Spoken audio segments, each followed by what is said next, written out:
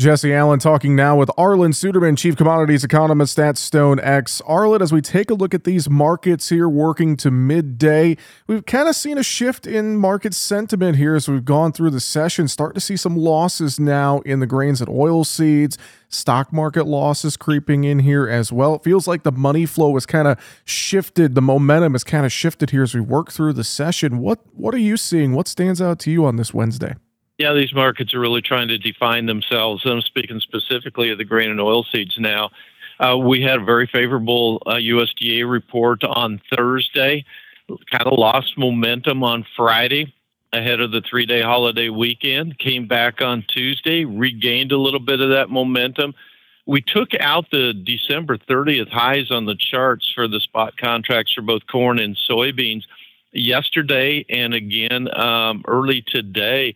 Just trouble sustaining that momentum, though, lacking enough really good bullish news to sustain that momentum at new highs for the move in this market. We did get support from a sharply lower dollar earlier today when we had some inflation data as well as retail sales data that told Wall Street that maybe the Fed would be ready to start pivoting away from its painful monetary tightening policy. But then industrial output data came out showing that some sectors of the industry are already in recession, and that turned Wall Street sour. The dollar started rallying again, and it didn't really take much for the momentum to wane in the grain and oil seeds, and they started selling off. And we have some wetter forecast maps for Argentina as well that are adding to the selling pressure. Arlan, I'm keeping an eye on this crude oil market. I know we're up a little bit. We're off the highs of the session, but we're still over that $80 mark. And one has to wonder, are we going to be able to continue to sustain a move above 80? I know we've been in this range for quite some time. What are your thoughts as you look at that energy market right now? Yeah, as we look at the crude oil market, it's been trending lower really since June. And it's been in a channel that's been trending lower overall. Concerns about the world going into recession and obviously a lot of restrictions that have been in place because of COVID in China that really hurt Chinese demand for crude oil as well. And that's really been the case over the last 6 or 7 months.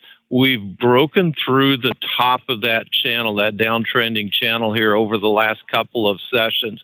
That's giving us some support. From a fundamental standpoint, it's about the reopening of China and evidence that China is bouncing back much quicker than what was previously thought from this COVID outbreak.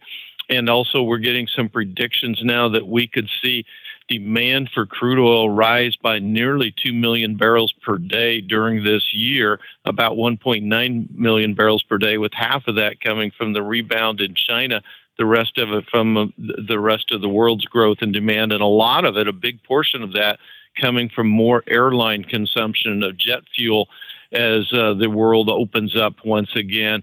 And that's a faster pace than what we're going to be able to increase output over the coming year. So that's providing some support for the energy markets today. And in the livestock trade, it feels like we shifted roles from Tuesday's action. Cattle are now higher, hogs a little bit lower. Any thoughts in that protein sector today? Yeah, overall, this cattle market still has some good, solid fundamentals underneath of it. It's starting to feel a little bit top-heavy, near-term concerns about how much the consumer will pay, whether we're getting ahead of ourselves from that standpoint. And the funds had built massive ownership of the live cattle, which made traders a little bit nervous to start taking some profits. Yet the cash market's holding up here, and that's helping provide some support underneath of this market for the time being. And that's our midday commentary with Arlan Suderman of StoneX. I'm Jesse Allen reporting.